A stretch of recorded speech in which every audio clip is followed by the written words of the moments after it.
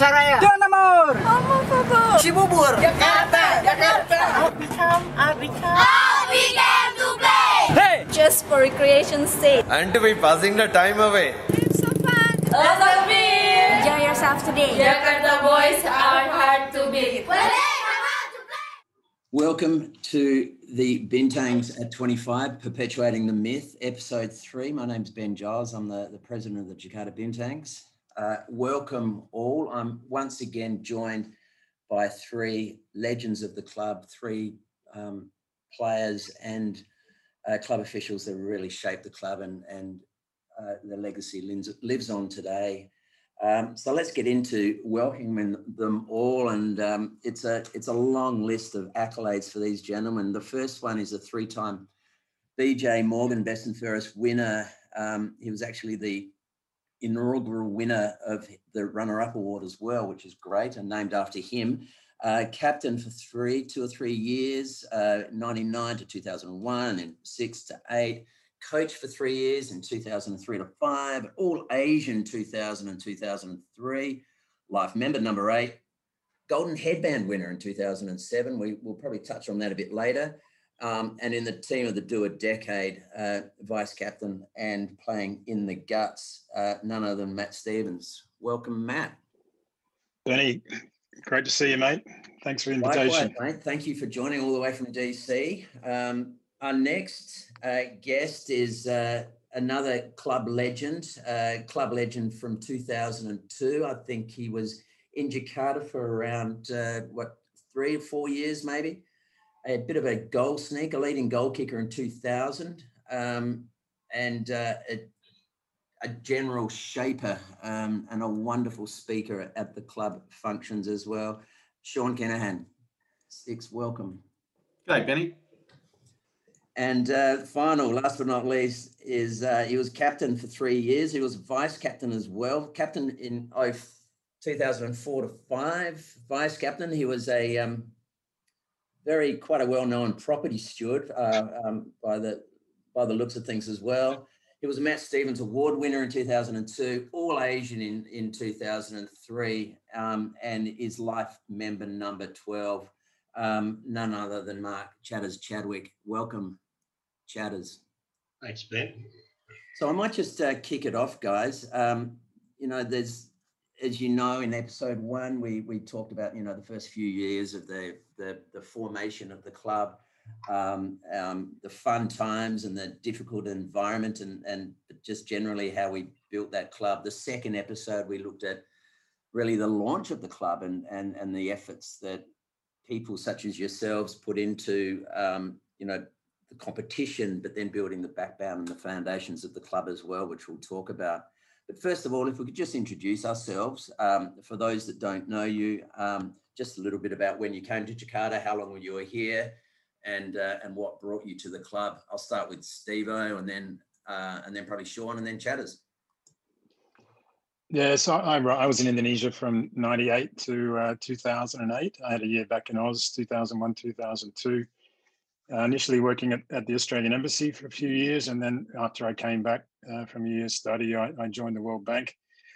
So 9 years living there, and then moved on to the Philippines for another 9 years. And I was coming back and forth for a few years, still playing the odd game, probably for another 4 or 5 years after I left Jakarta, and certainly still attending grand final functions too. And what got me around to the club, honestly, I can't remember. I think there might have been a guy, Captain Dan at the embassy, had mentioned there was a footy team, but I was on the lookout. I was only 26 when I arrived, and I was fresh from playing footy in Oz, and so I was hoping there was a team. So I was definitely on active lookout, and I think Captain Dan might have dragged me along back then. I think I recall meeting you in probably one of my last games, and my first stint here was probably around 99. I think when you first came, it was that game against Singapore. I think one of those sort of times. Maybe 98. Yeah, there was the game when you kicked 9 goals against the Navy, and they still gave me BOG, and I know you're still bitter about it. It's okay. I'll probably pull out the mug if I might go and have a look during the break. Thank you. Yeah, that'd be good. Well, they knew that I'd come back. They weren't sure if you would. So I think it was very much a draw to get you back. So I think that strategy worked. It was great. Charity, saying it was charity. Yeah. Over to you, Sean. I came to Jakarta in 2000. I practiced at a local law firm doing M&A and corporate finance work, and came to the club via Pete Wallace being a client. Pete Wallace being a client of our firm, and that was before we did criminal work. But Pete was a client of the firm, and I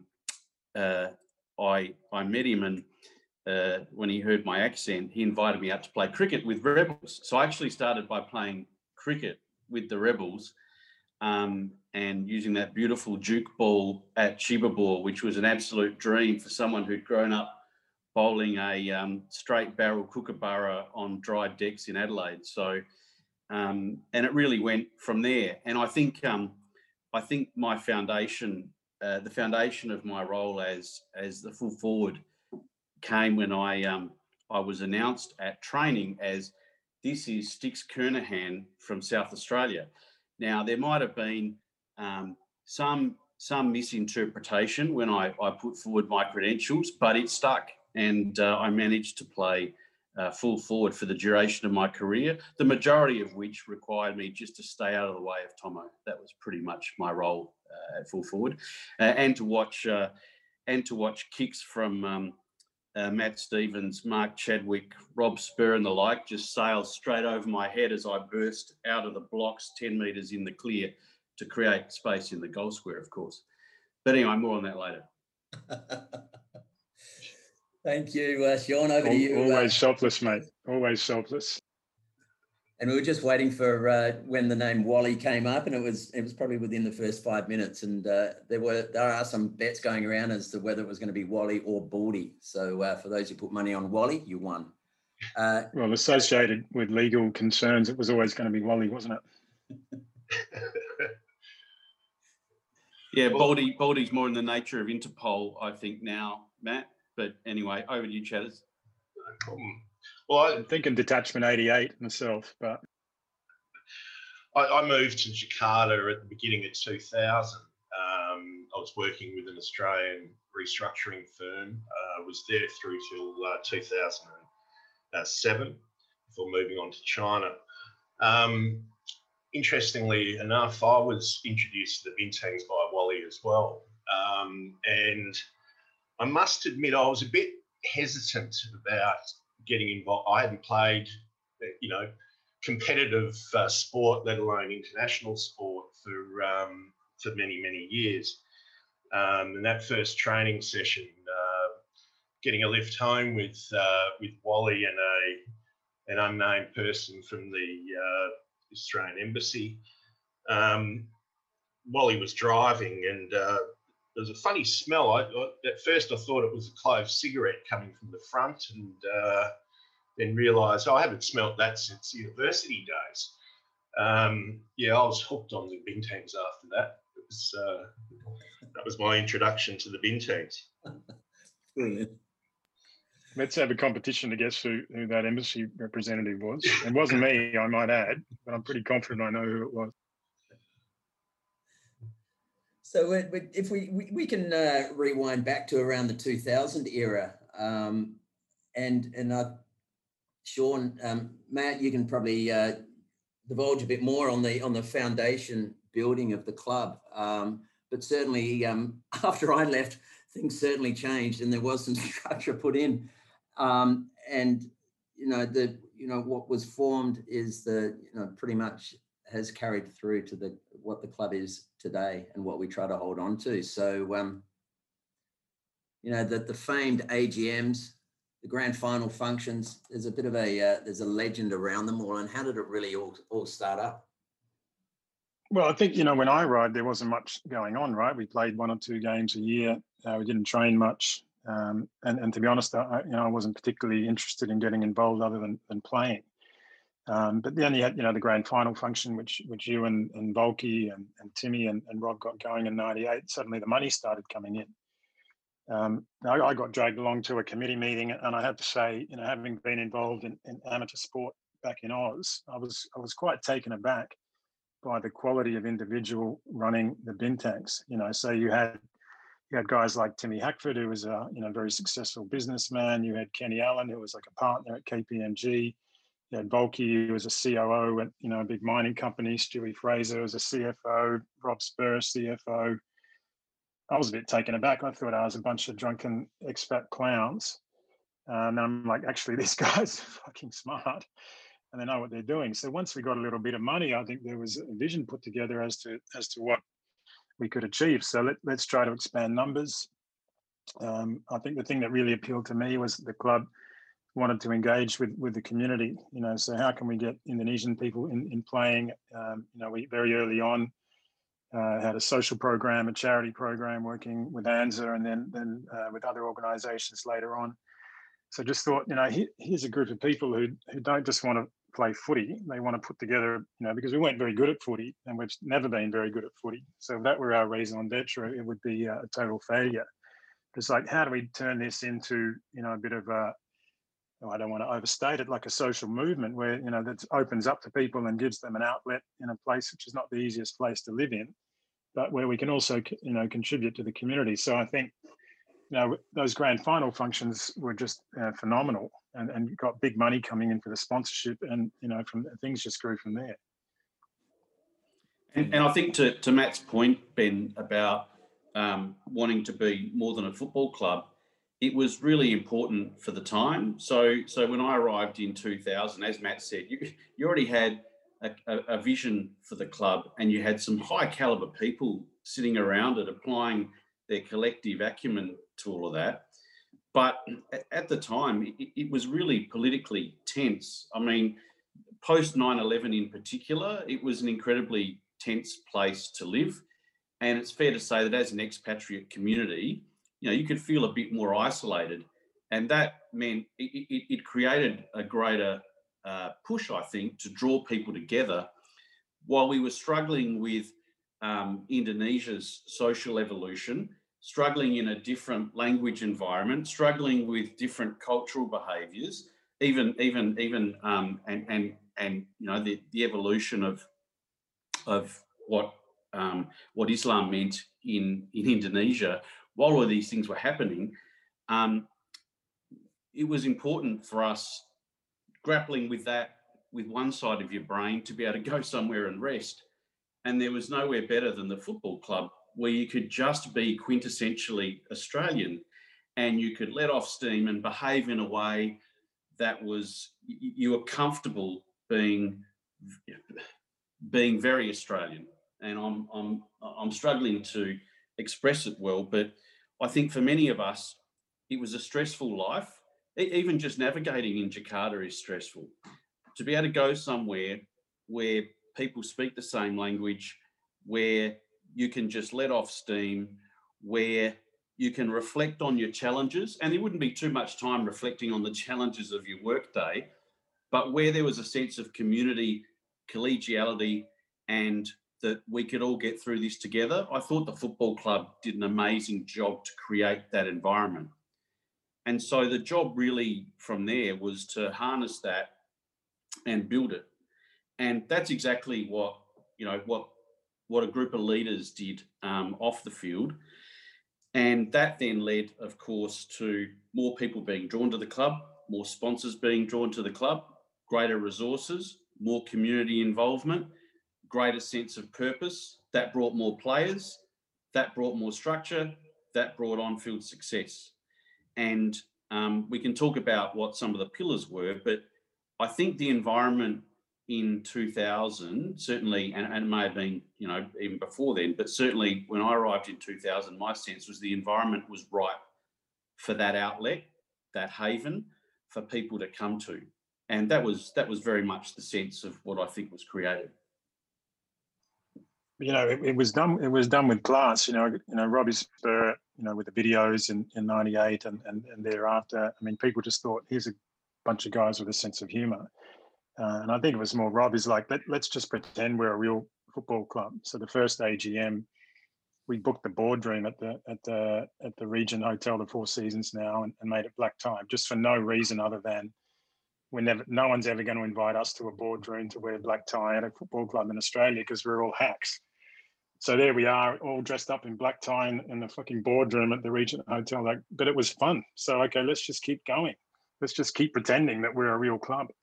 You know, then Sean gave it a name, you know, Perpetuate the Myth, and then we had it translated into Latin. And it kind of grew from there. But, you know, as Sean said, because it was done with class, people were drawn to the club. And, it's actually perhaps the only footy club I ever played for that I was actually quite proud to represent. Remember one day I was in an elevator with Rob, and we were going over to footy training, and some old lady said, "Hey, you boys are with the Bintangs, are you?" It was the first time in my life I felt proud saying, yeah, we are, you know, because the club, you know, had a touch of class about the way we did things, even though we were also kind of a bunch of drunken idiots as well, which might be a good segue to Chatty. Yeah, and I think the footy cards are a testament to that as well. You know, being a classy operation, the Bintangs, that was yes, one of my fondest memories.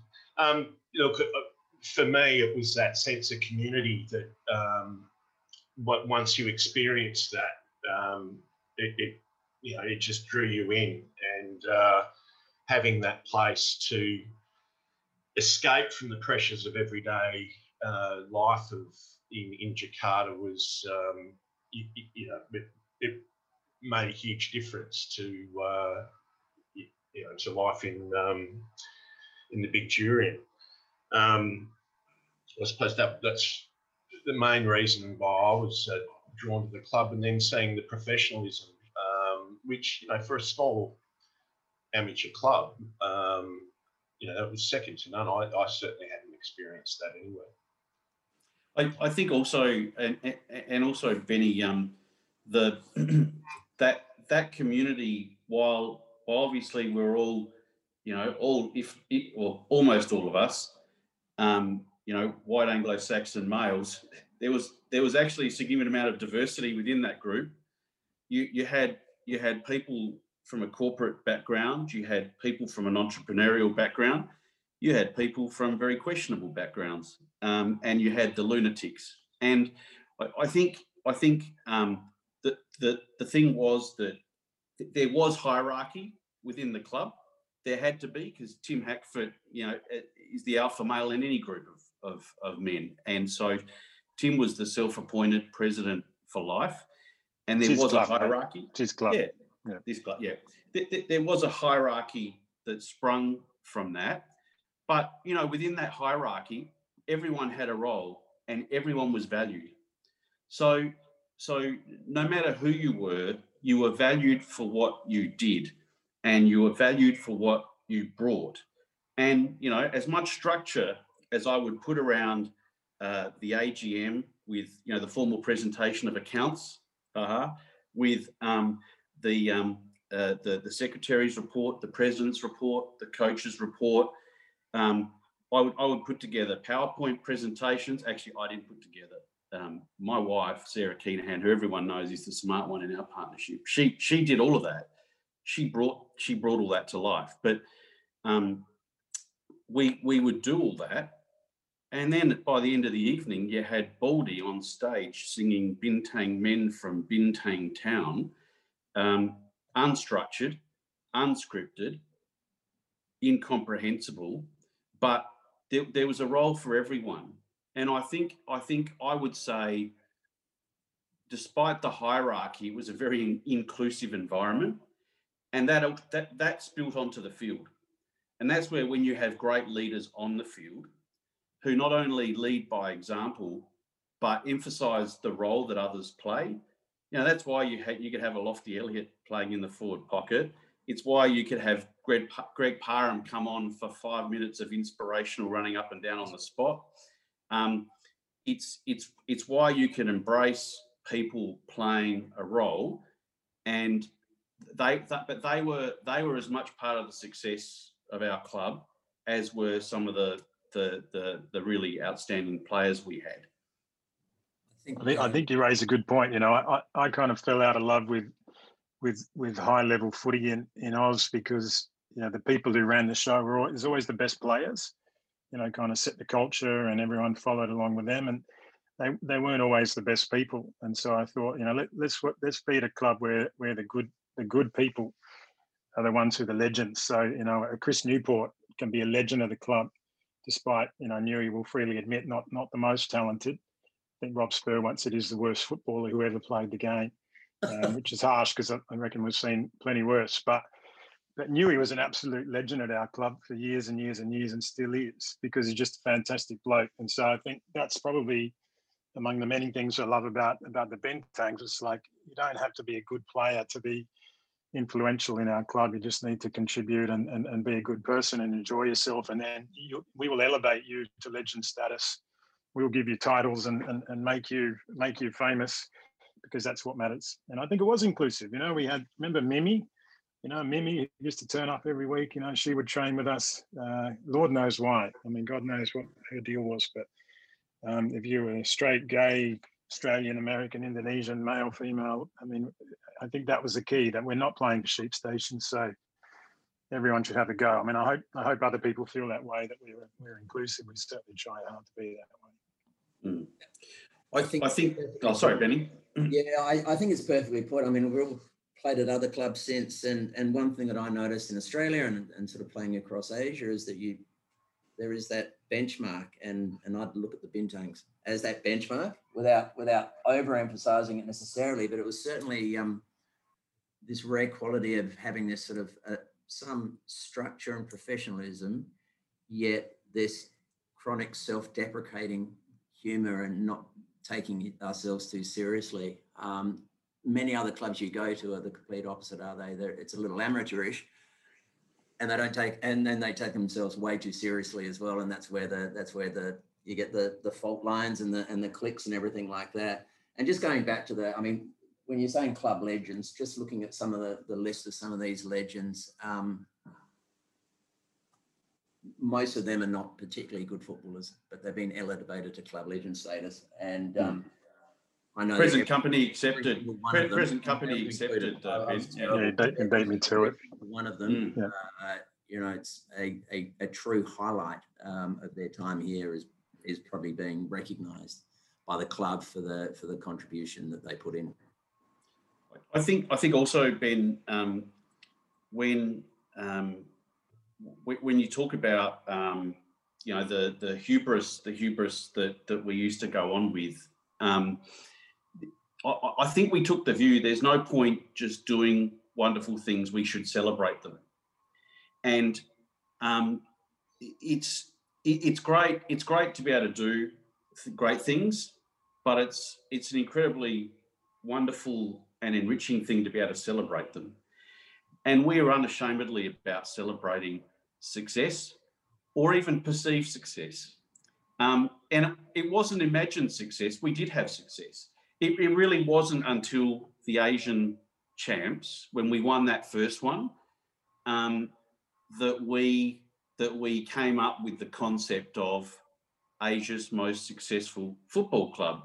And the data didn't lie. We were at 100%. Arguably. Yeah. And that was the other trick, Matt. You're right. It's one thing to brag about stuff that isn't factual. It's another thing to make up stuff. But we fixed all of that by making outrageous statements and merely qualifying it with the simple adverb arguably. And I think it was the use of that.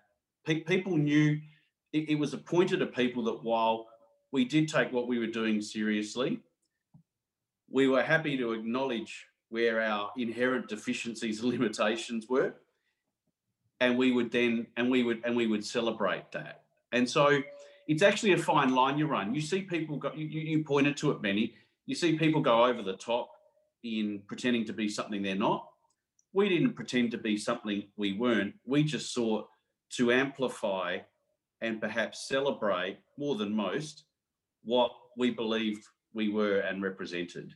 And I think that then created this culture, and we call it pocket pissing, right? But pocket pissing is just another term for celebrating the uniqueness and attributes of people in a way that makes everyone happy, right? Now, I think one of a great example is this, is the formalization, and also the celebration is the role of director of fashion. It's a magnificent title. You boys would have seen some fantastic styles over the years as well. Can you elaborate on any of some of the dedicated followers of fashion and that left their mark? Chatters, I know that you were you brought some trends in, didn't you? Not sure about myself, but one guy that was ahead of his time was Craig Kelfer and the bike pants. Now, back in the early 2000s, it was unheard of to see someone running around the footy field with bike pants on with footy shorts over the top. Now, that's standard kit attire in the AFL. So that was probably the first fashion statement that really struck me when I came to the Bintangs. How about you, Steve-O?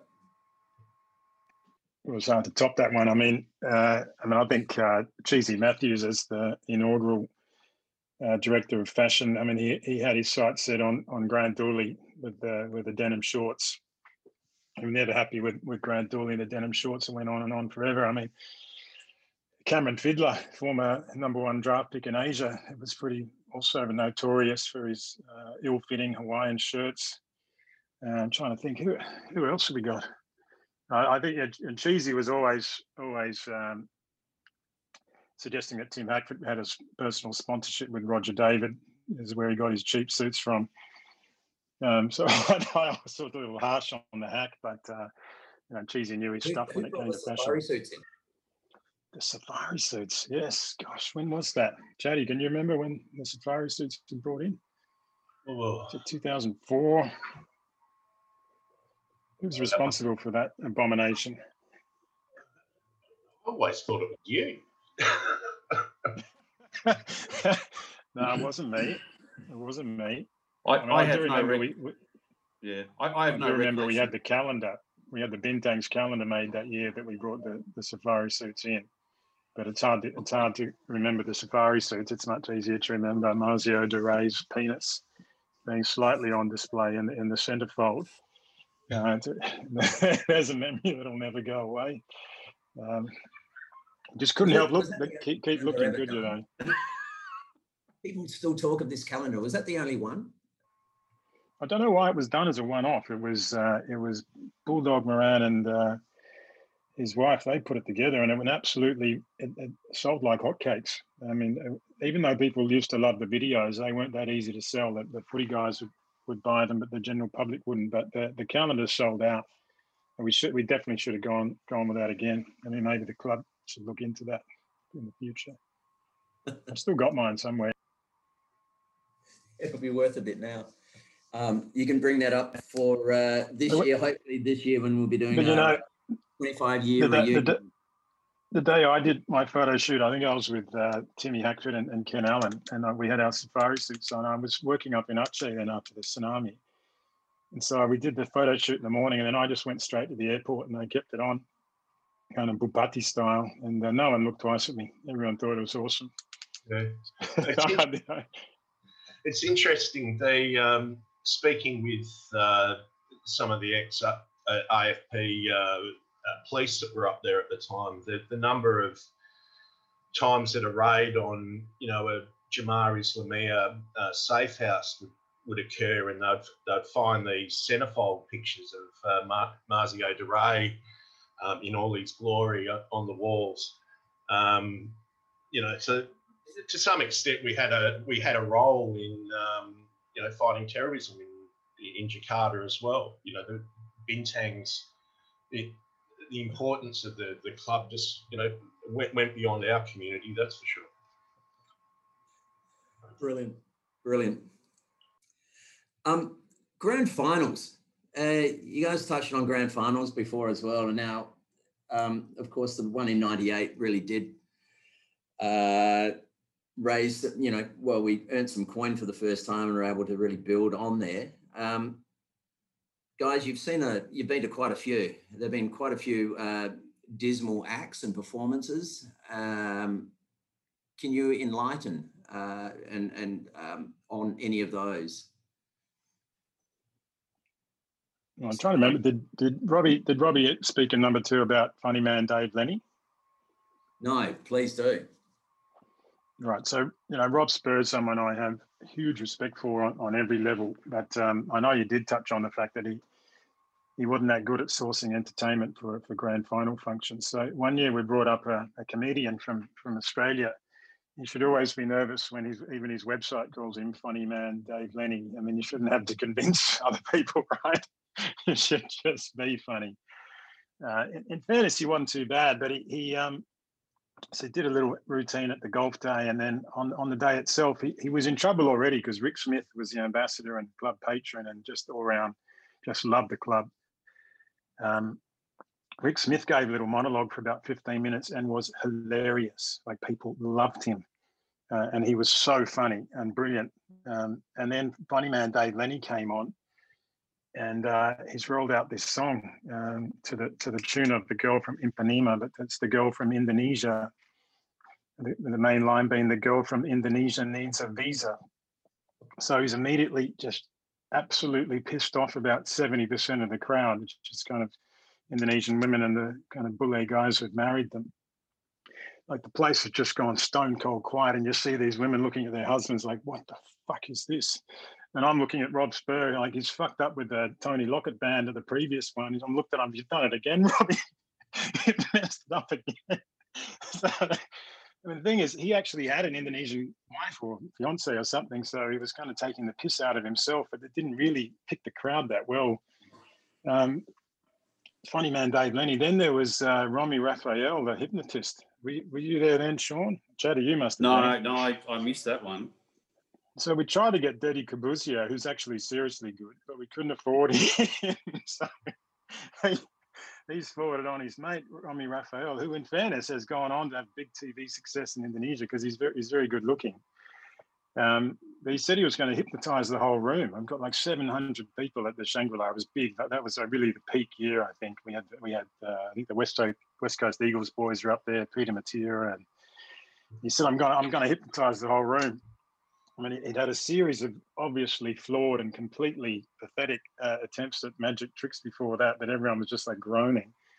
And he's got the huge screen. He's got this kind of spiral spinning round and round. Look at the spiral. Look at the spiral. And like, everyone's looking at it. And he said, look at your hand. And like, look at your hand. And then he says, is it work? Is it work? Everyone's like, well, that's not even correct English, but is what work? And then he said, thank you, I'm Romy Raphael. Good night, goodbye. And he leaves. And like, no one has been hypnotized. Absolutely no one. There's like Peter Matera and whoever the hell else was up there is like, the fuck is this guy? We're like, we don't know. We're sorry for involving you in this. So Rob, yeah, no, we had some disastrous entertainment. And that's so apt, but it's so apt though, Steve-O. I mean, if it had worked, it wouldn't be half the story as it was that it was such a sham. I mean, so apt. And also, I think you're right. You know, just about everything Rob Spur does is of the highest quality, of the highest order, on field, off field. But no, there was a special chink in the armour there, wasn't there? No, that's what made it so much more enjoyable, because you could just get nothing else on Robbie, because he was just almost perfect, you know, in every respect. But just, you know, here I am, I'm enjoying myself a lot by just getting stuck into him again, because it was kind of the one thing, and it really burned him up too, because you know, he just didn't make mistakes like that. But he did on this one.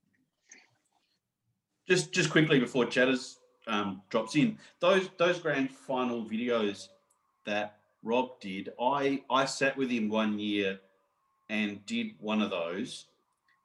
The amount of hours that went into taking the footage and editing the footage, he barely talked about this, Benny, on episode 2.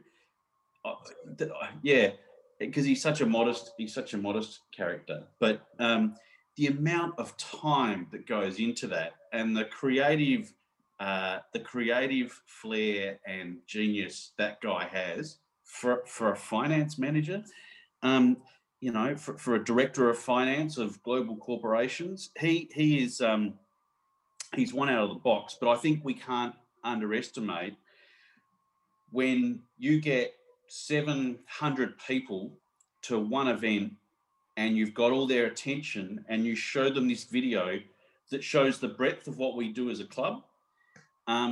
It's quite a seminal moment every year. And I think, again, that just builds our brand. It was essential in establishing our brand. It differentiated what we were as a club, and it showed the breadth of capability within our club. And I don't think we can underestimate that. As much as the grand final entertainment, including the entertainment we did ourselves one year, Steve-O, which I'm not proud to reflect on, which was dancing with the dancing girls on stage. I don't know. I've tried to erase that from my memory, but no, I haven't. I reckon it was a great idea. We did it again a few years later, and it basically was, the whole purpose of it was to get us, but then we hired a bunch of professional female dancers. And so we'd get a choreographer, and the only guidance given to the choreographer was needs to involve them like rubbing our chests at various points in the dance, which has to be said, we would rehearse for about 3 months and be completely useless. And we'd do one dress rehearsal with the professional chicks and they would hate it. Yeah. So like, why we have to rub these bloody fat blokes? But then when you got them up on stage and there's 700 people going nuts, they loved it. So then the chicks are into it because they were amazingly good. So basically it was just an excuse to get slightly rubbed up and groped by attractive dancers. So I'm against you on that one, Sean. I think it was a brilliant idea. I should do it more often. Who was behind the choreography and the idea on that one? Was that a spur decision or? I think it was Dave Lennon. Oh, Dave Lennon. Former MC Dave Lennon, not to be mistaken with funny man Dave Lenny, but Dave Lennon for the more recent listeners, if there are any, who can tolerate this appalling orgy of self-congratulation that this podcast has been so far. So Dave Lennon was the MC for, thousands at the moment, I don't know, tuning in. maybe 10 years of grand final functions. He used to be on Australia TV, and he was the first, he was the MC for the first function together with your good mate Nick McArdle. He's a great man too. I think it was Dave's idea. He had some good ideas too, Dave. Yeah, it was great having those guys up early. In the piece, it makes a difference having a professional actually running the proceedings to let everything else fall apart around you. Well, I remember we went to the Rugby Club's 2002 World Cup event, and they had basically tried to copy most of what we did, which was smart because we did it very well, but they didn't have the professional MC. They had one of their blokes emceeing, and by about halfway through the second half, he was completely shit-faced. Yeah. And it got way out of hand. So it's like, yeah, you need a proper MC for those functions. And How about you, Chad? Your favourite grand final moment? I'm not sure it was my favourite, but 2001, that was actually the first coming out in public first date with my now wife. Why on earth you would choose AFL Grand Final function is just beyond me. And to make it worse, Patricia turned up just after lunch. So by that stage, I'd probably had, a dozen beers and about half a dozen. What was it that we used to have? The margarita machine. Frozen margaritas. Yeah. Those things are a disaster. That's right. My beloved Essendon had been beaten by Brisbane. And I think I set the world record for the highest amount paid for a James Hird football jumper, followed by a similar price for a Matthew Lloyd jumper. Now, I think Patricia then got the wrong idea about our financial circumstances going forward. But it was interesting. A few years later, I was on my way to a wedding, stopped in Perth, stopped in at the OBH Hotel for a few cleansers with the groom. And Rick Smith and his wife, who was the ambassador at the time, was there. And Rick's wife remembered that day and mentioned that she came over to try and calm me down a little bit, to no avail. Yeah, that's because it was the subject of a cable back to Australia, actually, because of all the all the potential risks that emanated from it. The best part was that Chatty was bidding against himself for about the last 5 minutes on both items. Yeah, I was about to say, Matt, that was a tried and well practiced habit at club football auctions, and the Rebels Cricket Club was the same. If you made the mistake of pointing out that you had a very keen interest in something, then there'd always be someone just bidding you up the entire way. And I remember because at the Rebels Cricket Club, and you know, the cricket club, very similar to the football club, Benny, we just over celebrated, you know, very mediocre cricket. And they had this player of the year function. And of course, in keeping with a not even third-rate competition, you know, we had people like Kapil Dev, Keith Stackpole, Richard Hadley, Jeff Lawson. These people are coming up and doing the presentations, but they had the cricketer of the year, and the top 10 cricketers, there was a photo of each of us and a big photo. And of course, the thing was you had to buy the photo of you in action. And I got bid up to some unbelievable price by my teammates. It was just crazy. But it was the same. The Bintangs were the same, Chatters, and they would have had you earmarked early, mate. You were never going to get out of that for less than the mortgage of a property in Scarborough, mate. Yeah. It's a miracle that you and Patricia, you know, managed to survive that first date. I'm impressed, actually, that you pulled that off. I mean, if we talk grand final memories, it's probably hard to go past the Daniel Kerr room. So I mentioned the year that the West Coast Eagles came up. So Daniel Kerr was supposed to be among the group. We did have Peter Materia, which was pretty amazing. What a player. But Daniel Kerr couldn't come. I think he got punched out by Ben Cousins that week or something and couldn't make it. But he had a room booked at the Shangri-La. So, of course, he didn't come. But then when we've come to settle the bill at the end of the weekend, there's about $3,000 worth of drinks have been put on the Daniel Kerr room. And I might add, there's probably a few guys have enjoyed themselves with a few ladies in that room as well. And so subsequently, I'm sure that I'm not sure if it's continued for about the next decade. Every year, a room was booked at the Shangri-La under the name Daniel Kerr. And if anyone was of need of a room for whatever purpose, it was available to them. And large bar bill was raised against Daniel Kerr's name. So Kerr doesn't realise. I mean, the nights and the fun that he's had in Jakarta without ever leaving the country. Magnificent. I forgot about that one, and it's well worth the Daniel Kerr room does get raised a little bit, and I'm sure it'll be that room will be made available for Daniel, of course, if he can make it this year for our 25th birthday celebrations. Look, we touched on before about the growth of the club, and sponsorship was a big thing, wasn't it? And the money that came in, and of course we're in a different world now up here. But we had Cablevision, and I think that was a coup from Kenny Allen, wasn't it? But you had Qantas, you had a lot of these guys that came on board, I think, Benny, that unquestionably this was the best resourced club, community club that I've ever been associated with. We had BHP, Rio, Colliers, Qantas, these iconic brands associated with what we did. We had the support of the Australian Embassy and you know, between Rick Smith and I think John McCarthy might have succeeded him. I can't remember, but we had great support in relation to what we were doing. And I think they recognised the role we were playing as creating a bit of a social fabric amongst some people who otherwise might have been outliers within the Australian expat community. But the resources we had were outrageous. They are, of course, you know, appropriately spent and acquitted. And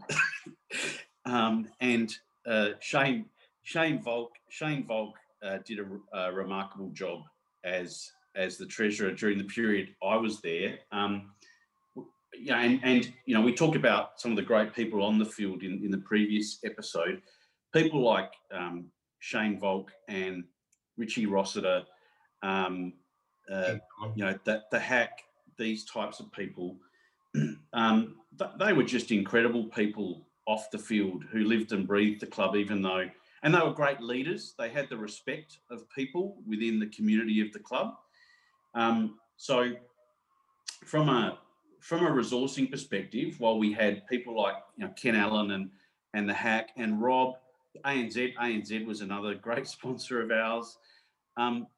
We did have a stellar lineup of corporate support, and certainly ample funds to go travelling pretty much wherever we wanted, whenever we wanted, and to also put funds towards the development of community football in Indonesia and in Jakarta in particular. It's interesting. 12 months ago, I had a hopelessly insolvent company approach me to try and find a way to raise some capital. And, I was just thinking back that what these guys really needed was a Ken Allen.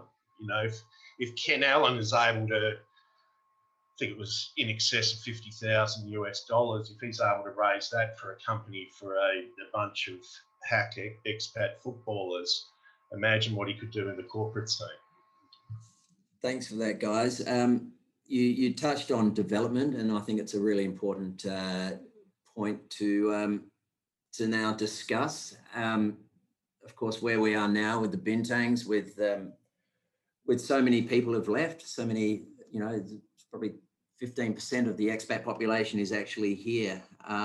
What was built on 15 to 20 years ago, many of those boys are still playing with us. We've got a couple that are now in their 30s and they're still playing, but that legacy has lived on. So our core playing group are Indonesians, and they're very much part of the Bintangs. They are our club, our fellow clubmen. It's a very different club now in that way, but it's just as important, and it's probably one of the great legacies, because without development, there'd just be a few guys just sitting around watching TV, trying to, find some players. Bordy was integral with it. I know, and Steve-O, you were, and then Chris Bandy came in a bit later. There was also the Bogle Flyer as well. Dave Caney came in. Tell us a bit about those early days with, I think it was, up at Bordy's place at Panchawati. And yeah, that's actually some of my fondest memories were going up to Panchawati. We would usually go up to help officiate the games. And, one of the things that really struck me was the talent that existed amongst, it was junior football, but, these were young guys that were pretty quickly demonstrated that they knew how to mark, were able to do a drop punt within a matter of weeks. They really took to football. And it's interesting, the cultural side passed on quickly. I remember my first game umpiring and being shouted at in Indonesian, which I didn't really understand, although I did hear the word putih. Turned to Baldy and said, what did that young kid call me? And he said, it translates to white maggot, which, I thought, oh my God, I can't believe, they've picked up on this already. But it was at the end of that game, I think the Junior Football League was sponsored by a tobacco company, and I think it was an under-15s game, and I had to decide who was the best player, and then Baldy hands me a carton of cigarettes to hand out to this 14-year-old boy who was the best player on ground. And I was horrified.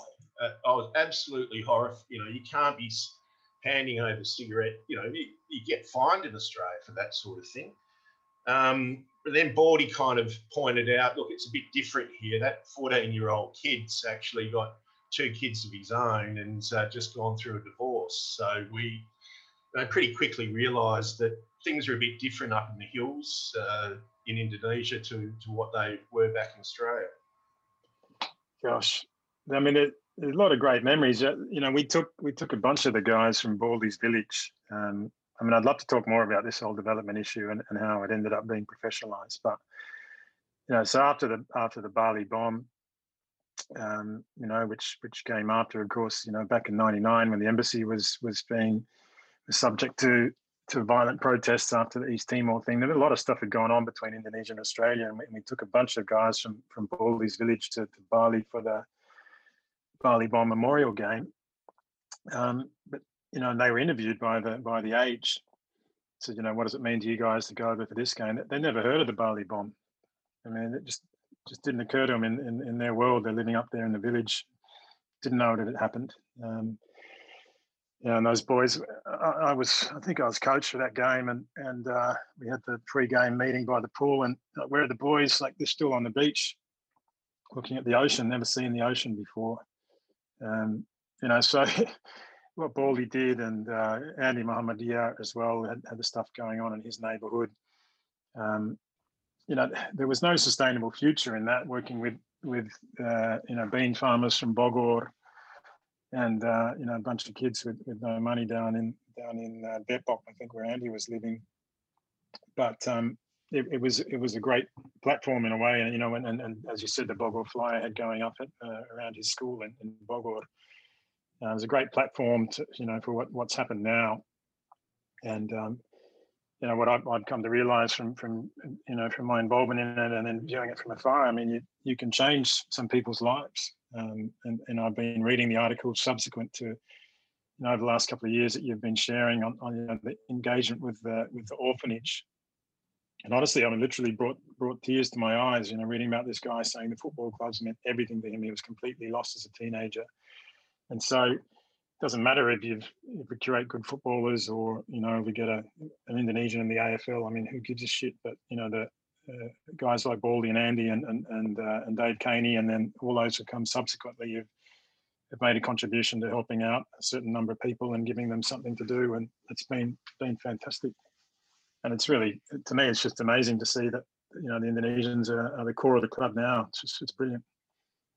Yeah, incredibly proud of it, and yeah. Core of the club, and wow, they can play footy too. They certainly can. Yeah, I think saw that. We can. I'd love to bring Andy on. We'll get him on. I think he treks around the world, doesn't he? He's when we can catch him, I'd love to get him. Or get Boy and get a few of the other boys on as well. He's in Syria now, you know, but his whole journey into humanitarian work started with the tsunami. That's right. In Aceh in December 2004, and he rang up Tim and said, "You got any Bintang shirts?" And he took about 600 shirts that Timmy had in his garage that he never knew what he was going to do. And he went off to Aceh. You know, took a bus and took 3 days to get up there. He had no job, no money, no structure there. Just like, I'm going to go and I'm going to help. And what he took was a whole bunch of Jakarta Bintang shirts. So at least people who'd lost everything at least had something to put on their back. And you know, and Andy now has turned that into a career. He's a highly experienced and competent humanitarian worker who's worked in all sorts of disaster spots all around the world. But you know, it started with a bunch of Bintang's grand final shirts that nobody wanted. So, Jaddy, we fixed terrorism, and we've solved the world's disasters as well. I mean, yeah. I've learned a lot tonight. I didn't realise all the things we've done.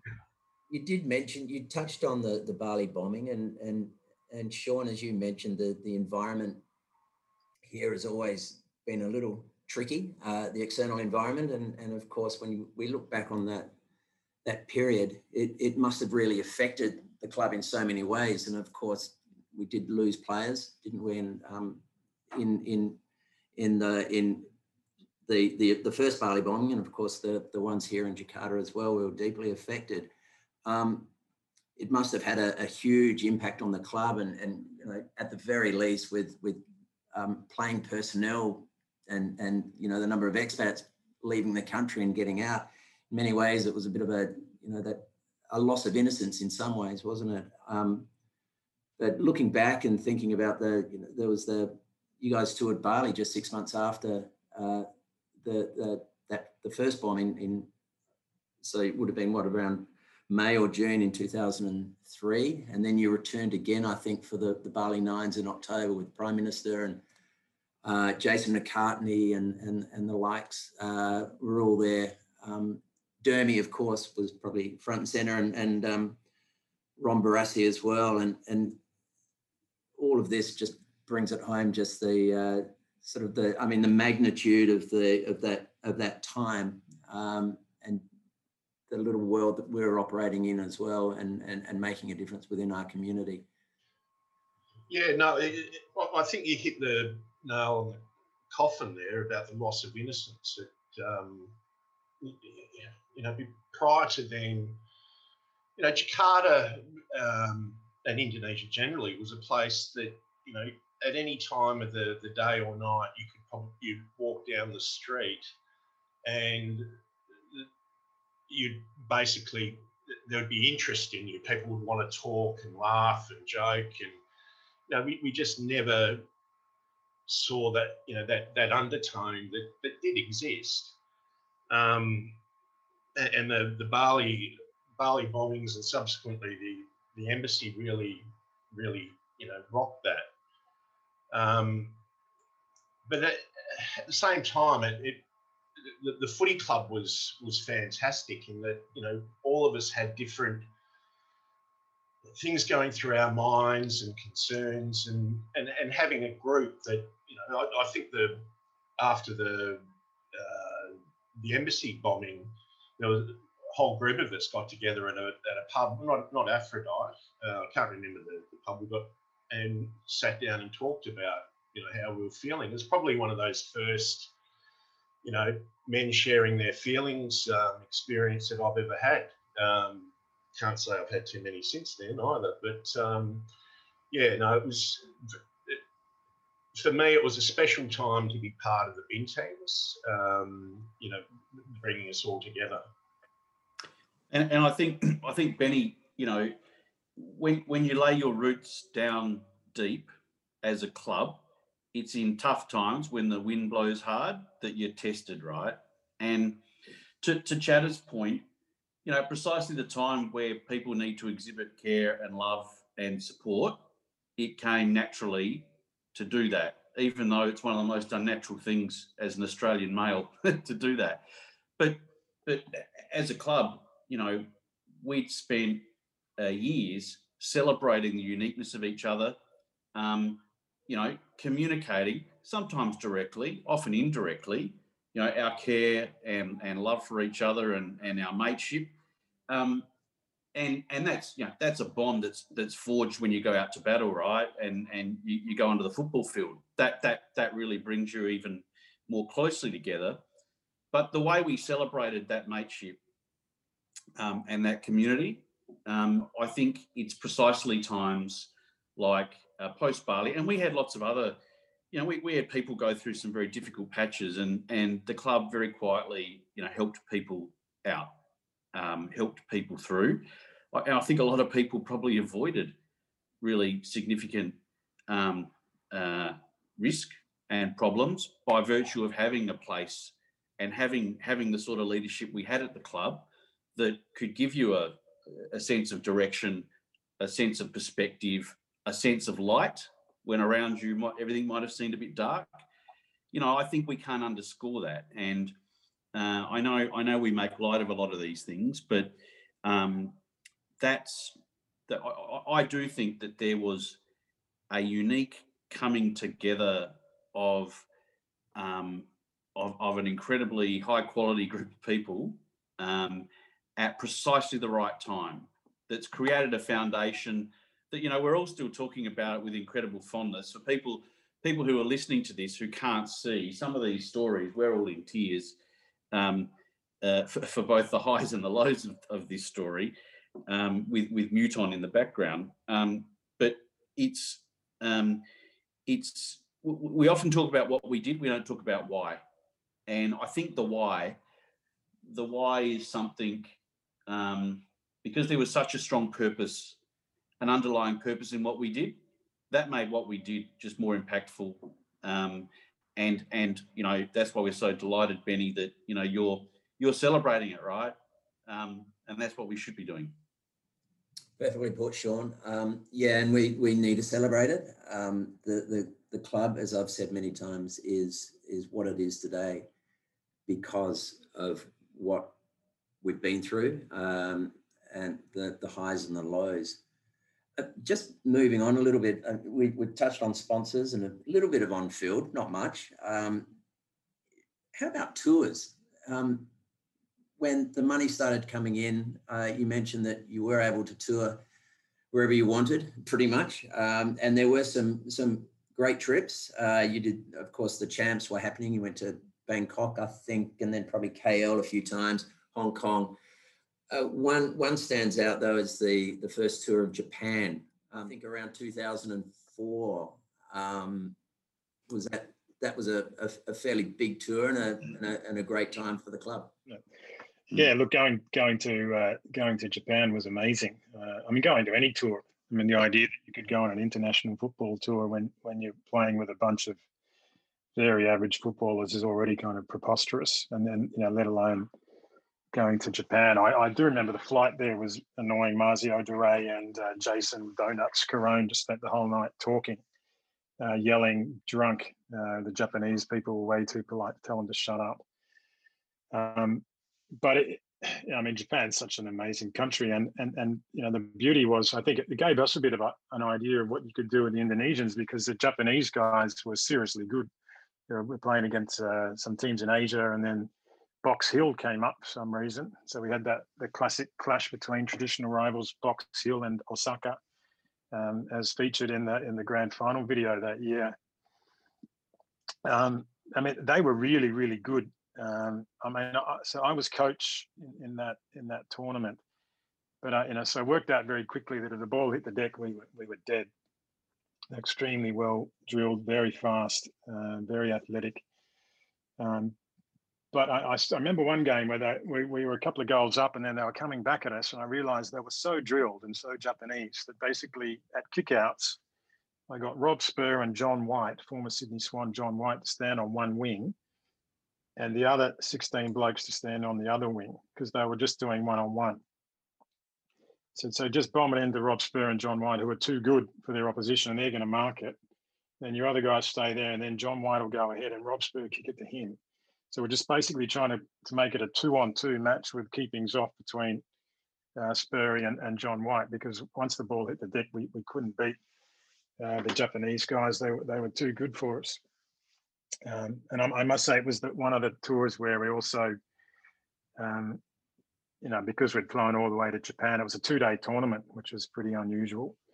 And normally we didn't drink before games, because after the 99 Bali game debacle, I can't remember if you were at that one. I mean, Jesus. And it's like, let's not get ship-faced before games. But on the Saturday night, we did, like, fuck it, we're in Japan, let's have some fun. And we had to play the Japanese boys in the morning. We knew they were going to beat us. So we had a big night out on it on the Saturday night. I mean, that's the night actually Jason Carone won the golden headband. I don't know, do we want to go there? Do we want to go there?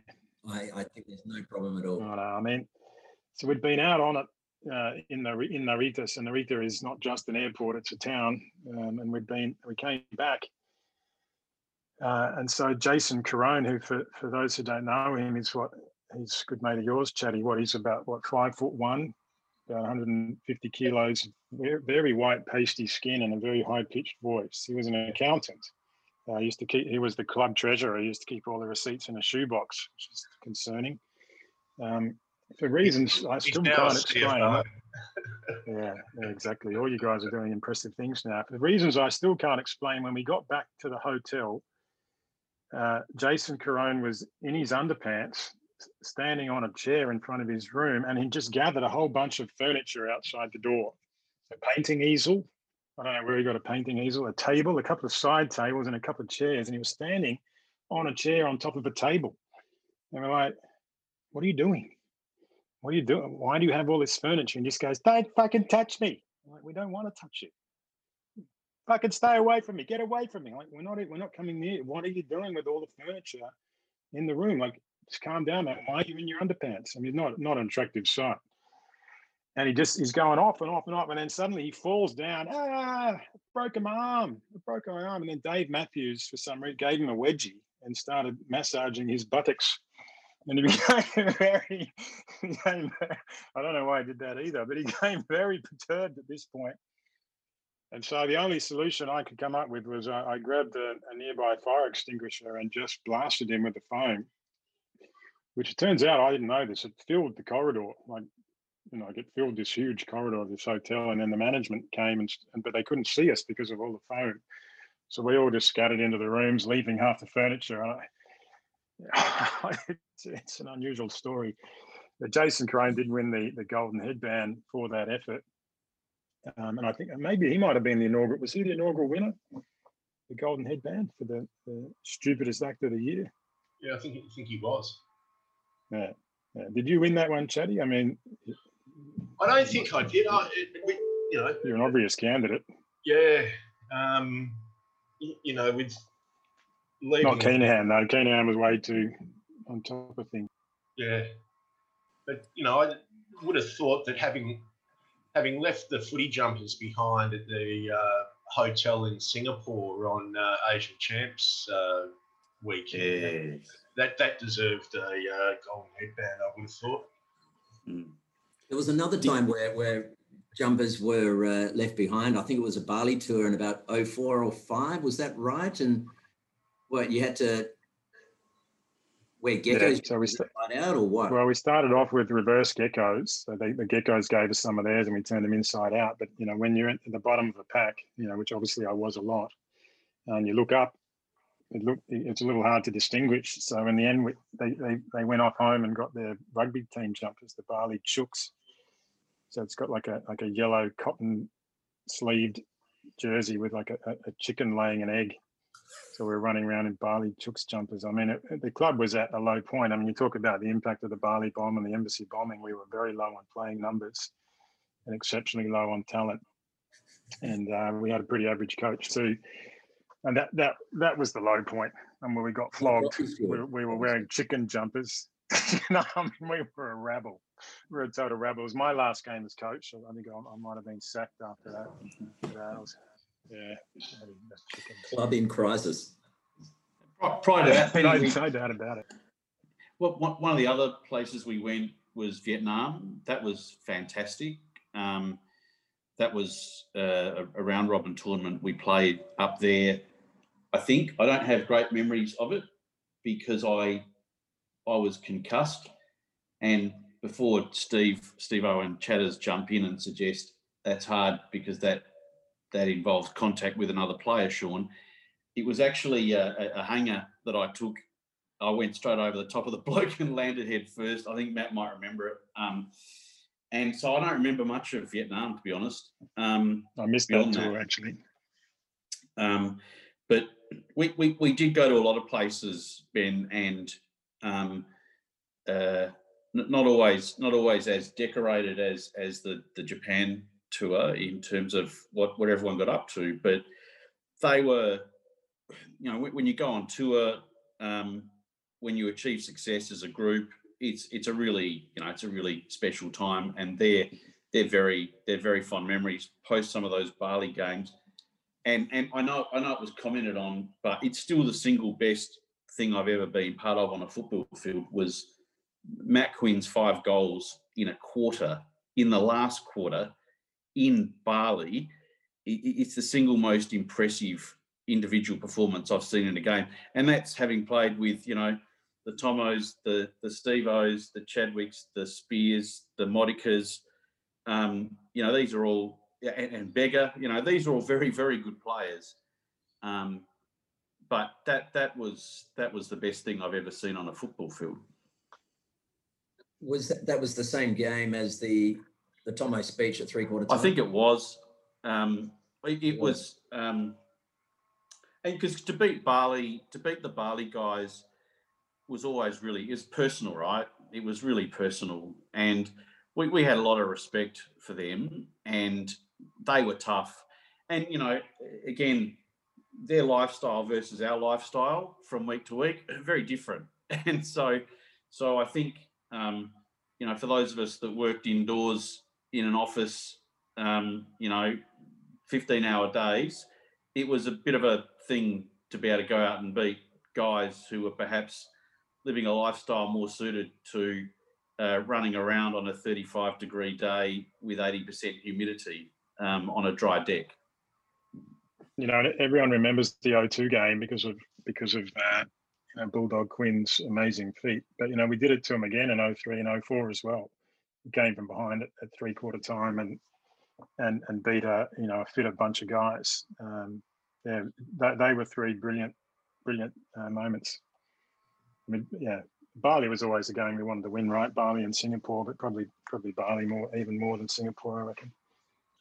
Always the toughest games of the year. I mean, playing in that heat on that hard ground, always relatively close. And, for 2 weeks after the game, you'd be having pus coming out of the scabs in your knees. And, it was a hard game. Well, you remember the Bali Bomb Memorial Tournament. It was very embarrassing the next day. So, that was a tough day of footy. We played against the Bali boys and there were teams up from Oz. It's about 38 degrees, I'm playing on a slab of rock, basically, which was barely watered by untreated sewage. So the next day we've gone to the official memorial where SBY, who was a coordinating minister at the time, not president, gave the best speech I've seen in the flesh. Extraordinary speech. It was a fantastic memorial for that event. But I was so beaten up from the day's footy that I was just covered in scratches and kind of pussy grazes, and I was limping, so people started coming up hugging me thinking I was a bomb victim. I'm just like, people are coming up. I'm like, seriously, I just played footy yesterday. I'm okay. So, I wouldn't in any way obviously compare them, but it was tough footy when you played in Bali. God. I remember that because that was, I think, Jason McCartney, that was actually his comeback game. It wasn't, I remember lining up on him in Bali, and that's when it really was driven home to me that I had some mental issues when it came to football, white line fever, that basically as soon as I stepped over the line, I became a different person. And I think there was some video footage made of Jason McCartney, going to pick up the ball that it goes over the boundary line, and I've given him a big hip and shoulder to, make sure he understood that he was playing against the Bintangs. His first game back after the horrific injuries that he suffered, and that was probably something that drove home to me that that it's probably time to start getting some therapy. McCartney. Because I was coach, I put myself on him for the last minute just so I could say I played on him. And then after the game, so he'd played his comeback game and retired earlier that year for North Melbourne. And so he was sitting in our tent after the game, getting changed. And so it was incredibly hot that day, and he had like a full wetsuit type of skin on underneath the footy gear. And so he peeled that off, and he had his ankle strapped. And when he pulled the strapping off his ankle, all the skin just fell off his ankle. And so there's just like raw flesh underneath the skin that's come off his body. And I remember I said to him when I was playing on him, "How are you feeling, mate?" He's like, "Oh, I'm struggling a bit." And so when the skin peels off, I said to him, "How on earth did you play that game for North Melbourne earlier this year, given your condition?" And he just looked at me and said, "I don't know." It stuck with me. What a extraordinary. He is an amazing person, actually. What an amazing day that was. For a footy club to be there. I think we lost every game, and it certainly didn't matter at all. There were like 2,000 people there, and whilst I was no fan of his politics, it was pretty amazing to have the Prime Minister there, and he spoke brilliantly that day. I must concede. We can talk about all the fun and the beers and the tours and everything. There's no doubt in my mind that was the most memorable moment. And I'm really glad that we were there. As you say, we lost a player in that bomb, and we lost players in subsequent terrorist attacks as well. We had to be there. And I think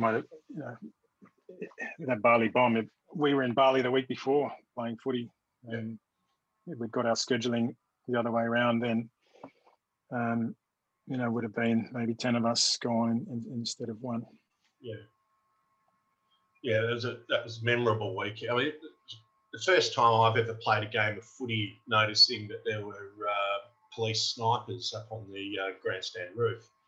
I don't know whether that was to protect us players from the Bintangs or whether it was the Prime Minister.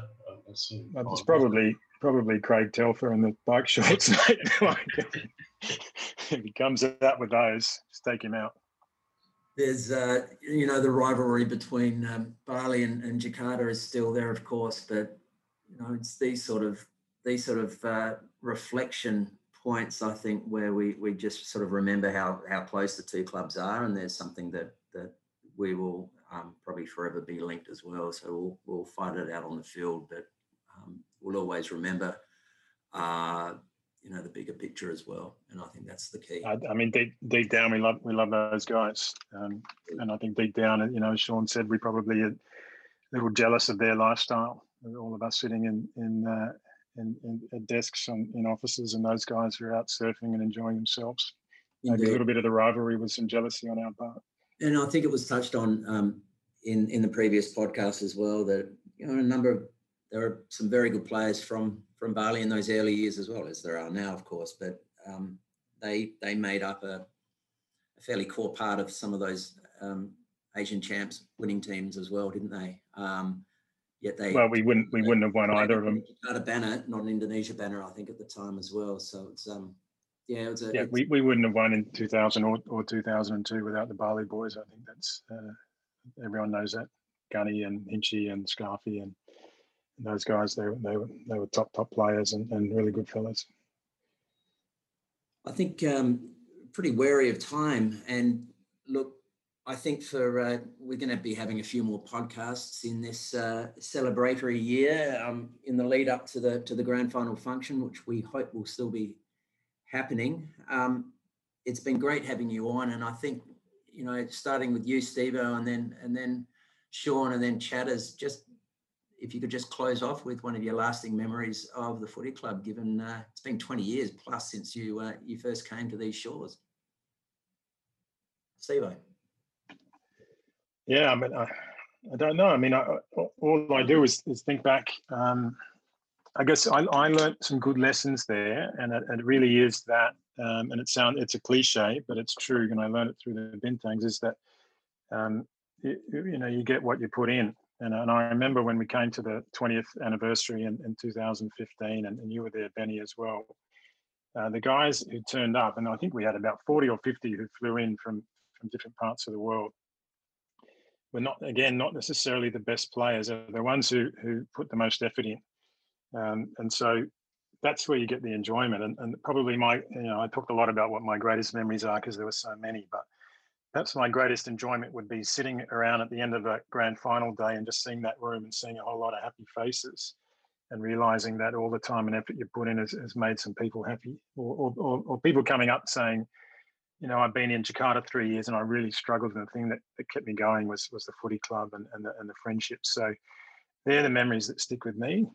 It's not none of them are on field, of course, and love playing footy as well. But the ability to do something that helped other people and made other people feel good, I think we all got a lot out of that as well, and that's what I recall, and that's why it's so special. That's why, to me, it's one of the most important, groups of people that I've been associated with in my life for that reason. Thank you.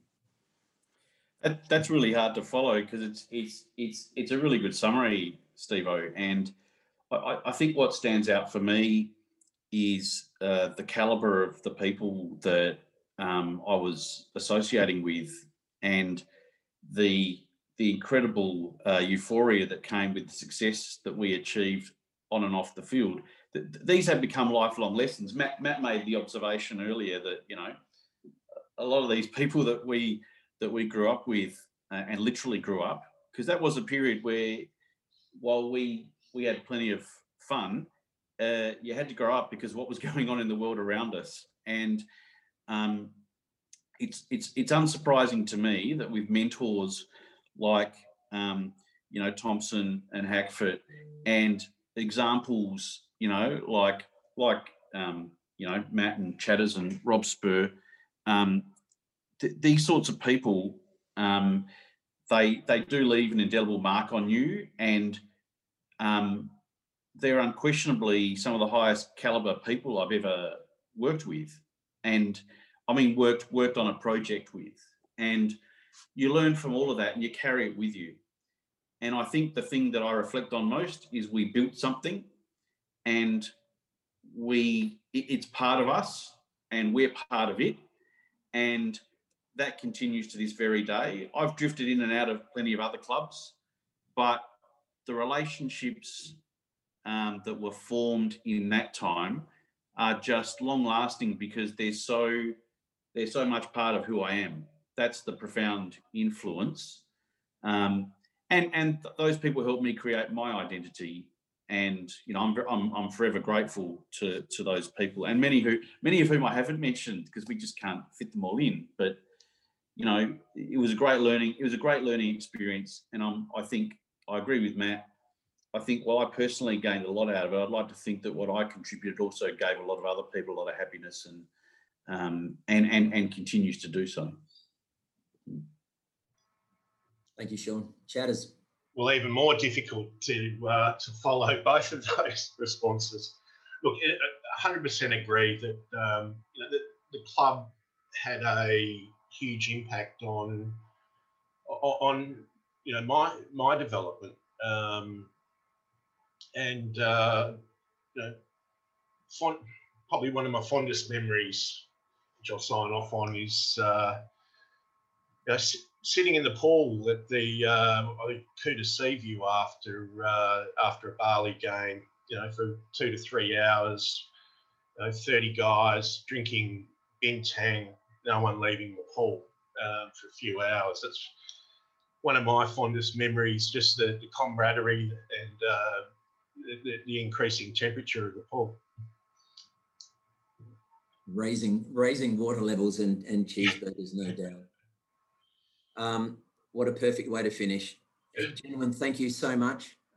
It's been a pleasure hearing and sharing these memories with you, and I'm sure many thousands of listeners will feel the same.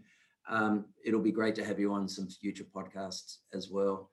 Thank you once again, and to the listeners, you stay tuned for episode 4. We've got some stars joining us on that one as well. Thank you, and out for now. Bye all.